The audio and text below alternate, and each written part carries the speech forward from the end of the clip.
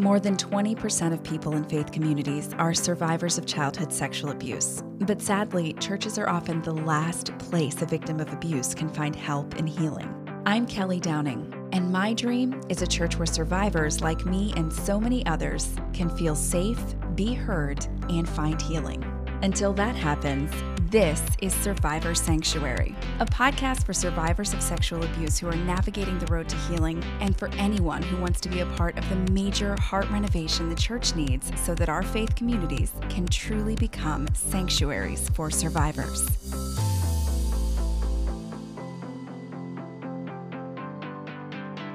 Hey, I'm Kelly, joining you for Survivor Sanctuary, and I want to thank you so much for taking some time to join me for this episode 97 of the podcast. We are getting up there. Yes, it's true.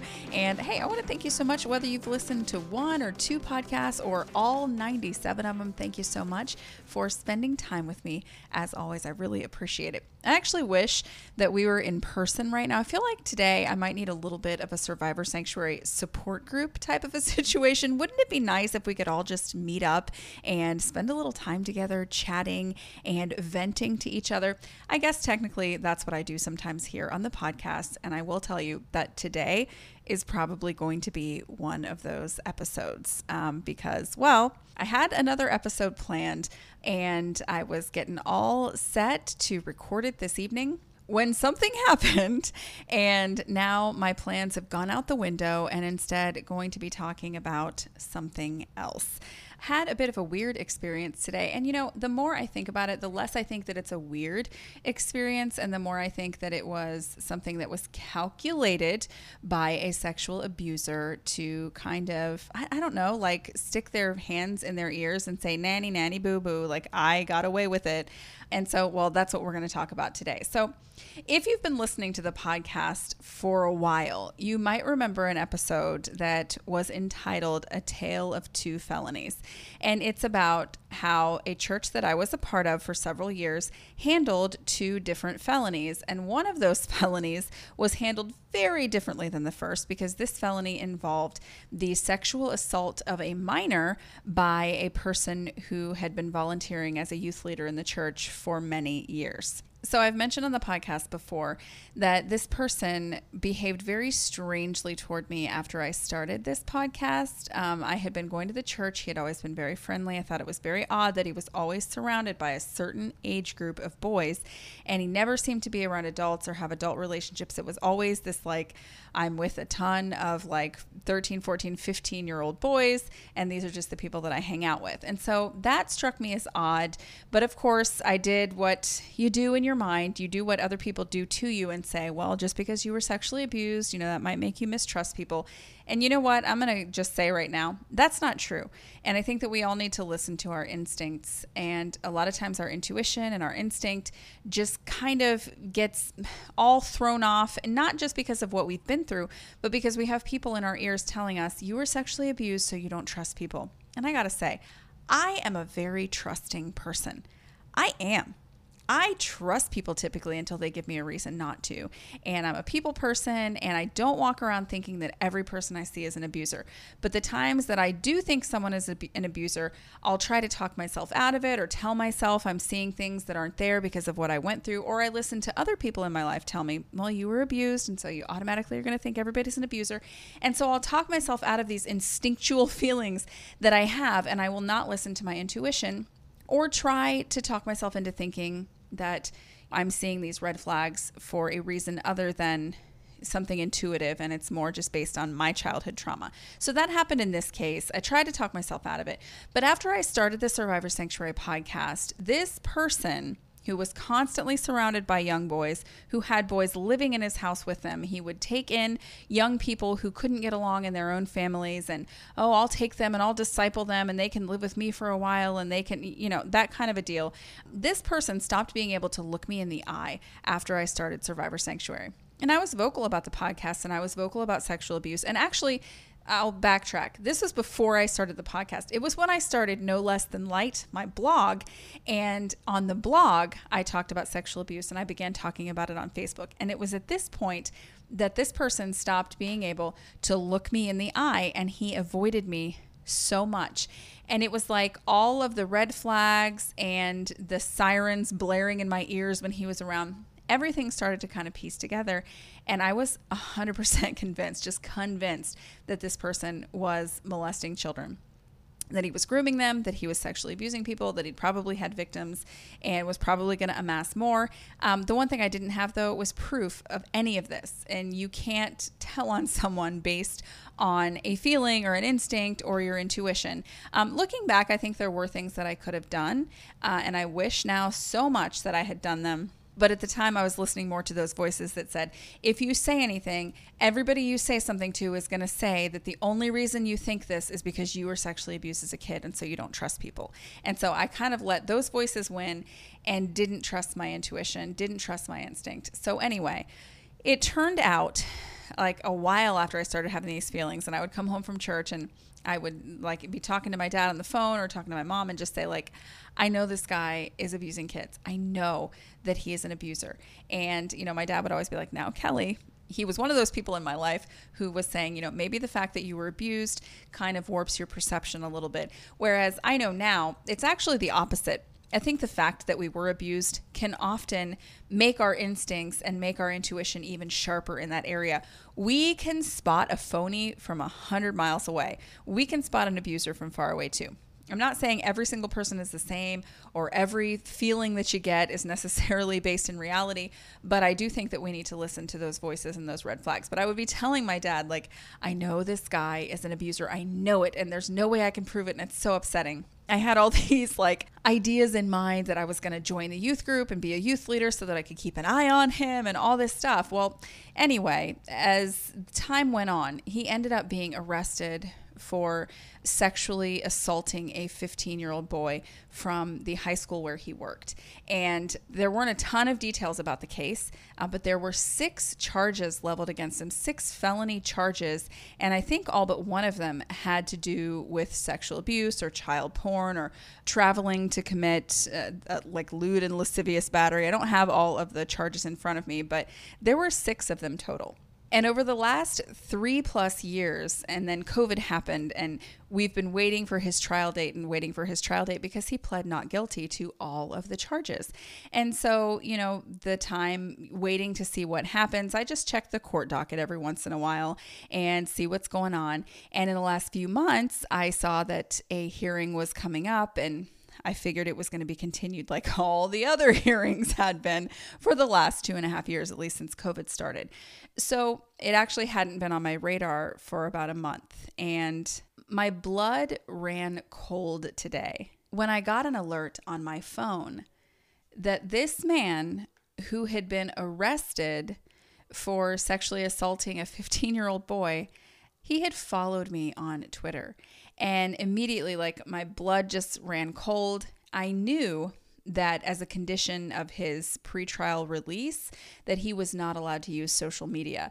So I assumed, since he has pretty much stuck to that over the last 3+ years, that that meant that his case was closed and he had not been convicted. So I went onto the docket, and it turns out his case is closed. On August the 26th, he pled guilty and got a plea deal clearly because there were 6 charges against him, and he only pled guilty to 1 charge and was convicted of aggravated battery. Now, what aggravated battery does not include is any charge related to sexually assaulting a minor. So on his record now is a conviction for aggravated battery. And that conviction carries with it 2 years of community control, which is basically like a version of house arrest, and 10 years of probation. And some people might say, hey, 2 years of community control, 10 years of probation. I mean, that's pretty hefty, but here's what it's not. It's not helpful to any person who might benefit from knowing that this man had actually been arrested for sexually assaulting a 15-year-old child. If he wants to volunteer in a church, if he wants to work for a church, if he wants to just go to a church or volunteer in the youth group or just sit anywhere near where children are located, he can do all of that. And even if a background check happens to be run on him, all that background search is going to turn up is that he was found guilty of aggravated battery, that he pled guilty and that he was convicted of aggravated battery. And so that's not helpful when you're trying to protect children and when you're trying to protect young people, because it doesn't give the whole story. And I think that Jimmy Hinton has talked about this on his podcast before, where people just believe when an ex-con comes into their church and they seem so honest and, oh yeah, man, I was just accused of this little thing. And yeah, I just felt like it was, worth it to just plead guilty, to not have to go through a trial and not to put the victims through that, yada, yada, yada, yada, some sob story. And people just accept their word at face value. Or if they look up the record, they see what this person was convicted of. But people don't understand you can take another step. Like this person that I'm talking about, you can go to the court docket in Miami-Dade County and you can see what he was charged with. And there are 6 felony counts there that he was charged with, all but one pertaining to sexual abuse or the use of a computer for something related to sexual abuse or child pornography or traveling with the intent to commit sexual abuse. Everything but this one charge is related to the sexual assault of a child. But he was only convicted and only pled guilty to one charge, and that is aggravated battery. And hey, if you had to choose what you were going to have on your criminal record, everybody's going to choose aggravated battery over lewd and lascivious acts against a minor. Like that's no contest. Nobody wants that on their record. So yeah, there's no conviction here. And so we can say this man was arrested for this. He was charged with this, but he does not have any conviction on his record for this. But let me tell you something right now. That does not mean he did not commit these crimes. It means that in his plea deal, for whatever reason the prosecutor decided on, those charges were dropped so that they could get a guilty plea. So obviously I'm frustrated with our justice system. Sometimes it feels more like an injustice system, especially where victims of sexual abuse are concerned.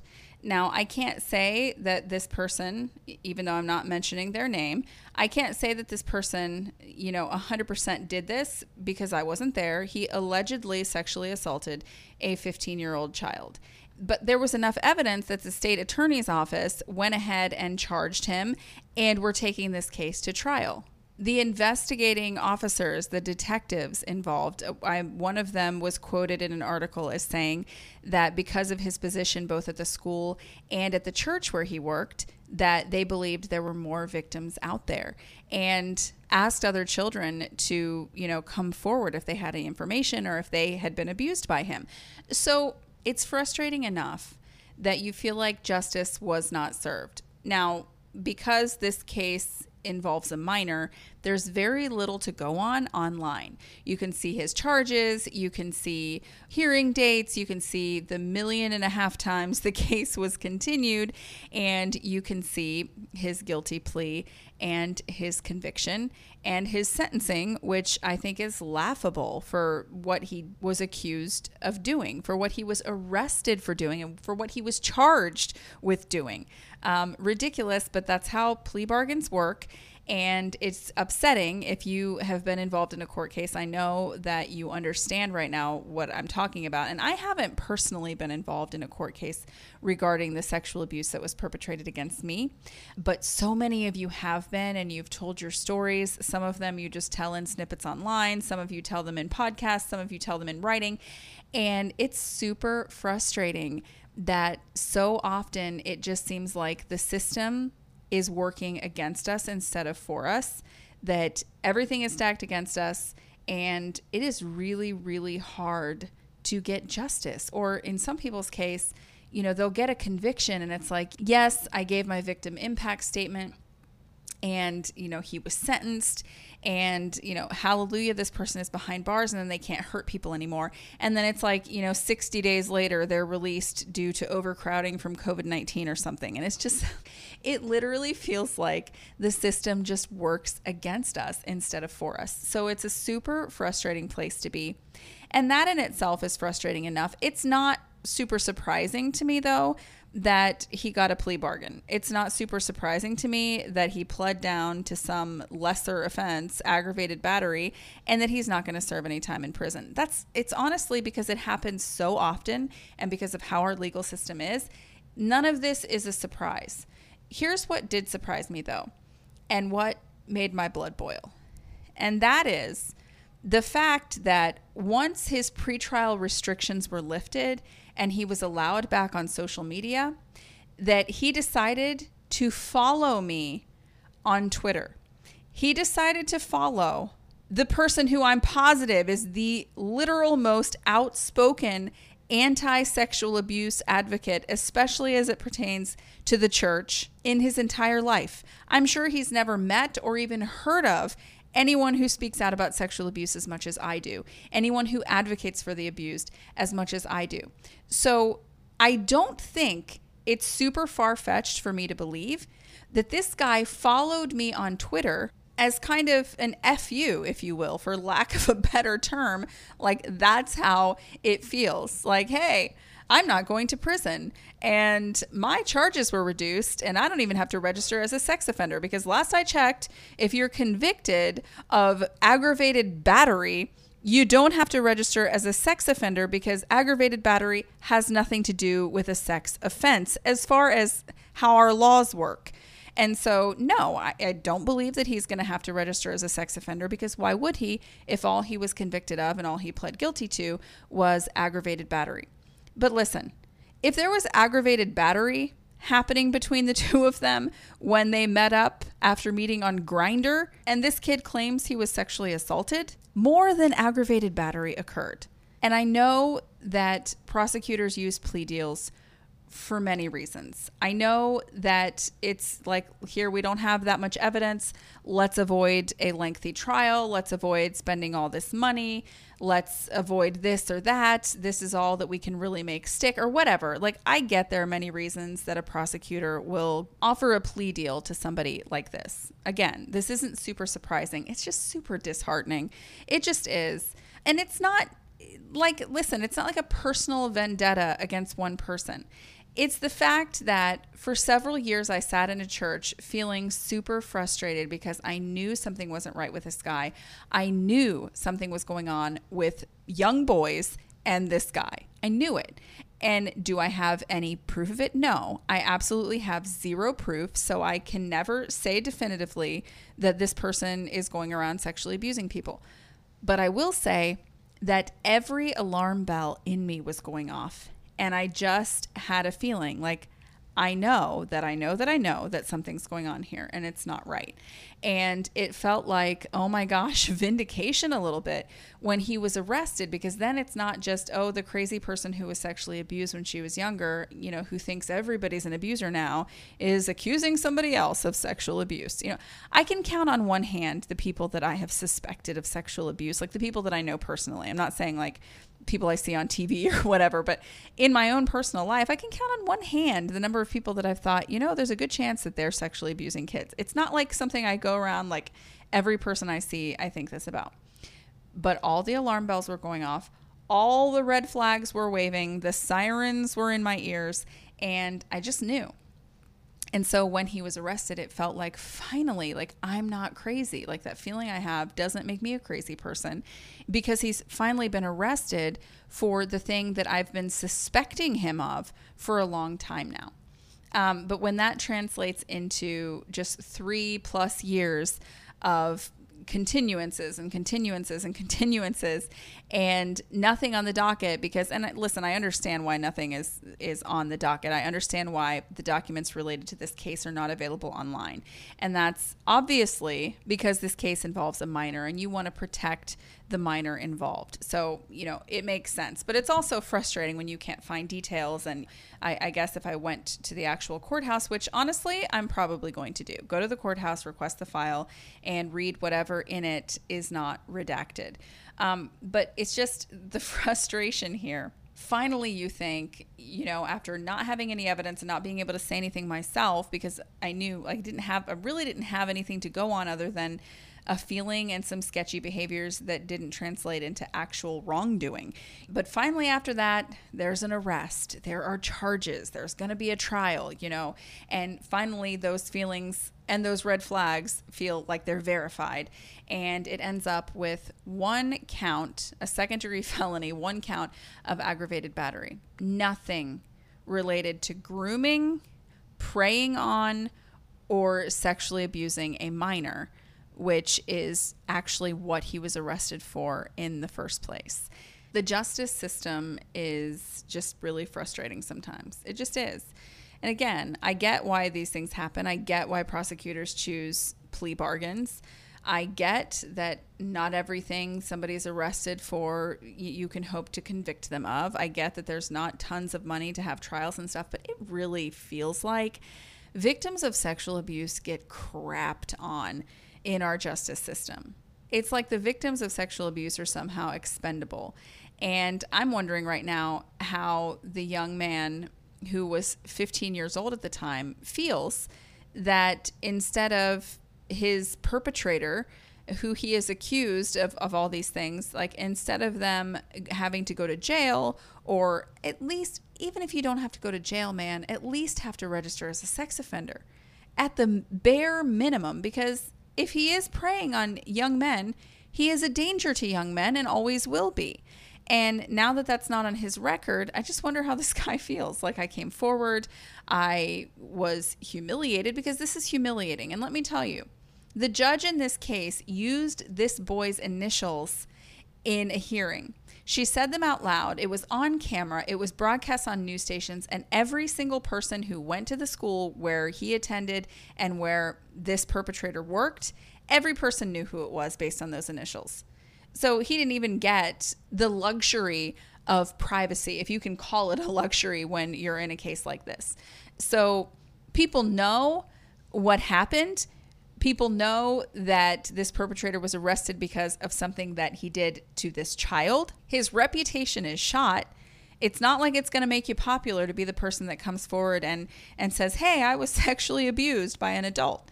He's gone through all of this, and the end result is that all his perpetrator is convicted of is aggravated battery, which frees him up to keep preying on children. It's just super frustrating. And honestly, like, this is one of those episodes. It's not like I have these perfect answers and can say like why this happened or what the good course of action would be to prevent it in the future. Because honestly, I really don't know. Sometimes you'll see cases and it varies so much, not even just like from state to state, but county to county. It varies from judge to judge how people get prosecuted and convicted and sentenced. It's like somebody could do something horrifying and it's like, oh, here's a year in prison for you. And then somebody else who seemingly does something that's not quite as horrible can get 10 years.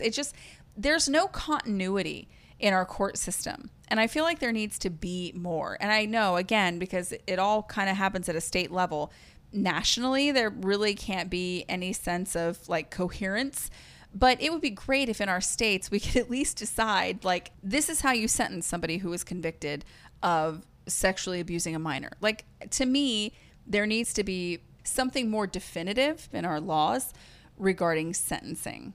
And like, we have that with guns. It's like there are gun offenses in the state of Florida that carry a mandatory 25-year minimum in prison. There's a mandatory minimum, which means if you commit a crime with a gun or you shoot off a gun and it's not justified for whatever reason, it's 25 years mandatory that you will spend in prison. And I'm thinking, we have mandatory minimums for guns. And there are cases where like one woman like shot a gun into the ceiling. Her husband, who had like assaulted her for years, was attacking her. She shot off a gun. It went into the ceiling.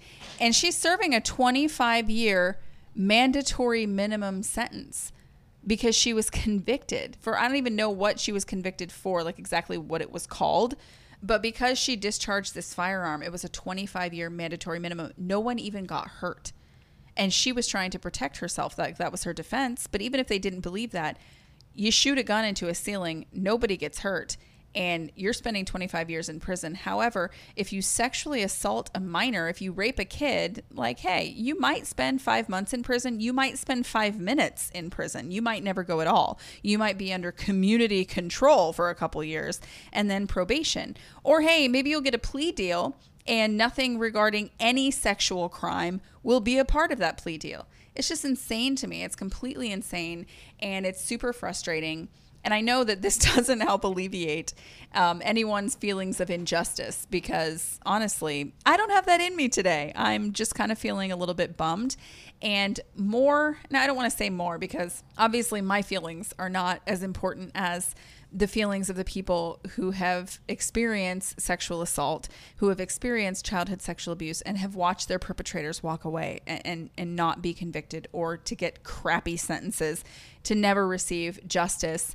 And I mean, that unfairness, like, this is not about me and my feelings. Obviously, it's more important this young man who has to live with this for the rest of his life and know that the person who allegedly perpetrated this against him will not have to spend 10 seconds in prison. But I will say that the thing that shook me today more than that, and honestly, I didn't even want to admit that it shook me, because I almost feel like that lets the perpetrator win. And so part of me was being prideful earlier, and I was like, I'm not going to podcast about this because I don't want him to know it bothered me at all. Like, you know, I'm more powerful than that. And like, I don't want to let him know he got under my skin. But honestly, I don't care. Like, because what's more important than letting somebody know that they got under my skin or not is letting people know the mentality of abusers. And while I can't see into this person's brain, it doesn't take a rocket scientist to figure out that your first order of business upon getting back on social media after escaping a sentence for sexual assault on a child is to follow a childhood sexual abuse advocate, that you're basically thumbing your nose at that person. You're basically sticking your thumbs in your ears and wiggling your fingers and saying, nanny, nanny, boo, boo, I didn't have to go to prison and I got away with it and there's nothing anybody can do about it. And that's just basically how this feels, and kind of just solidifies what we already know about abusers, in that they're calculated and they're cold and they love what they do. And they're very smug about the fact that they get away with what they do. And that after this 3+ years of being in this court system, and I mean, he was released and wasn't in prison while he awaited trial, but after all this time, he's walking away. Yes, with a criminal record, but I'll say it again. A criminal record that involves aggravated battery is a heck of a lot better than a criminal record that involves the sexual assault or sexual abuse of a minor. Anybody on earth that has to choose between those things is going to choose the battery charge 100 times over before they're going to want any sexual abuse or sexual assault of a minor on their record. So I don't even know really what to do with this follow on Twitter. And listen, I've talked to a couple of people and they're like, well, maybe he just was looking for old friend. Yeah, okay. You're not picking the old friend who speaks out against sexual abuse and who is online every 30 seconds, you know, writing up something about sexual abuse. You're not seeking out that person and following them after you got off on charges of sexual abuse. You're not seeking them out and following them unless it's for an ulterior motive. Like, I don't believe that for a second. Oh, let me look up some old friends. I'm sure Kelly, the child sex abuse victim advocate, is the first person who's going to want to be my friend on Twitter. Like, give me a break. Give me a break. There's definitely an ulterior motive there. There's definitely something going on with that, you know, seemingly innocent little Twitter follow. I don't believe that it was innocent or little at all. I think it's a slap in the face. But here's what I have to say in response to that. While I don't have all the answers, I do know this, that even if these perpetrators don't get convicted, they don't have to spend time in prison, the scales of justice miss them somehow. Let me tell you, in the end, I have absolute faith that these people who sexually assault kids, allegedly, are going to get what's coming to them in the end, because Kelly, the sexual abuse advocate, is not who you have to answer to. People on Twitter who talk about sexual abuse in the church, people who podcast about sexual abuse in the church, those aren't the people that you need to be worried about at all. There is a God of justice, and I believe this, who hears the cries of the oppressed. He hears the cries of the people who have been begging for justice for years and years and haven't got it. He hears those cries, and that's the person that you're going to answer to. And he doesn't fall for your little act of, oh, I'm a good person who just wants to serve God and get ordained and be a part of this awesome denomination. He doesn't fall for any of that crap. He sees right through your BS into the heart of the matter, and he knows that at your core, you are a wolf in sheep's clothing. You do not know him, and he does not know you, except as the abuser that you are. And you're going to get yours in the end. There might be churches full of people who will fall for the, oh, I'm a repentant sinner act. Oh, I did this bad thing because I just stumbled and it wasn't my fault. I was abused as a kid, so I couldn't help it, yada, yada, yada. There are people in the church who fall for that, tons of people. Like, it's embarrassing how many people fall for it. I'm not one of those people. I'm not going to say I've never been one of those people, but right now I'm not one of those people. But God doesn't fall for any of that stuff. He sees right to the heart of the matter, and he sees exactly how many kids you have sexually abused, exactly how many, every single time you did something inappropriate, every single time you hurt a child, every single time you caused psychological or emotional damage to a kid because you couldn't keep your hands to yourself. He's seen every single touch. He's seen every single offense, and you're not getting away with anything. So enjoy your 10 years of probation. Enjoy not being in prison as a child molester, because I've heard that really sucks. But know that it's fleeting and that someday you're going to pay for what you've done. And God knows what you've done. He's not fooled by your sweet little church boy act. So that's how I sleep at night, because I know in the end there is a reckoning for people who want to destroy the innocent through sexual abuse, who want to prey on the vulnerable. There will be a reckoning. And honestly, I know we're not supposed to say this and be excited about that, but I am. I'm looking forward to that day when people are ripped up and thrown into the fire because they're not wheat, they're tares. And they've been choking out the people who are supposed to be planted in that field. It's coming. It's coming, and you do well to confess now, to repent now. And I mean, like, truly, not the kind where you cry and say you're sorry and then keep abusing people. Because the millstone around your neck that you're avoiding in this lifetime, like 1,000 times better than what you have to look forward to in the next. And that's what I've got today on Survivor Sanctuary. Warm, fuzzy, delightful episode. I know. Just needed to get this off my chest. And I use this sometimes as a place to vent. I cannot lie about that because you hear it in the episodes that I post here. But I wanted to get that off my chest today. And I appreciate you listening.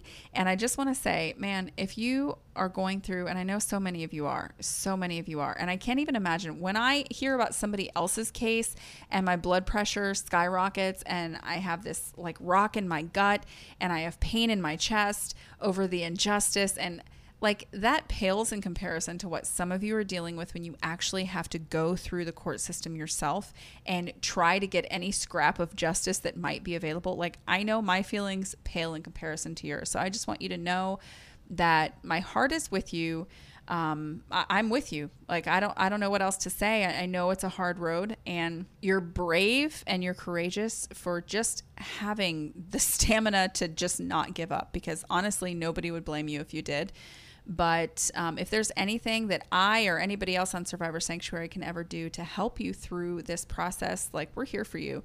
And I guess I can't speak for everybody else, although I know you guys pretty well. And I think that you're ready to just rally around people who need help in Survivor Sanctuary. And I think that that's awesome. But any help that you need, anything that I can do for you, I'm here. And I know, like, it's a helpless feeling sometimes because we have to watch everyone as they go through the court system, as they go through civil cases or as they go through criminal cases. And it's so hard.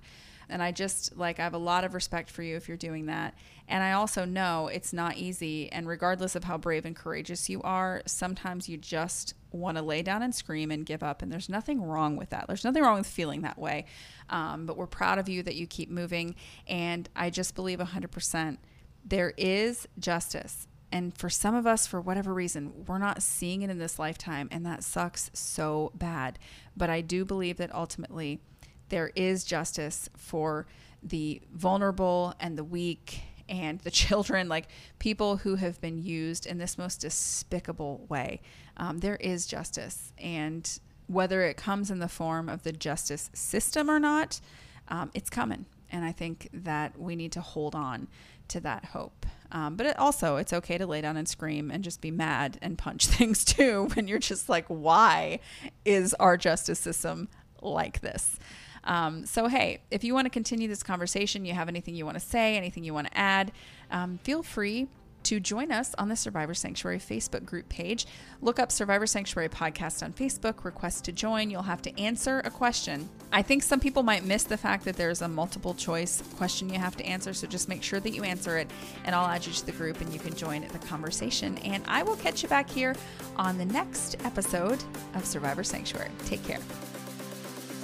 Thanks for listening to Survivor Sanctuary with me, Kelly Downing. If you found value in today's podcast, please leave us a review on iTunes. Not only will it put a big smile on my face, more importantly, your reviews will help make it easier for other survivors and survivor advocates to find this podcast. Also, make sure you subscribe to Survivor Sanctuary wherever you listen to podcasts so you never miss an episode. You can also join the conversation in our Survivor Sanctuary Facebook group.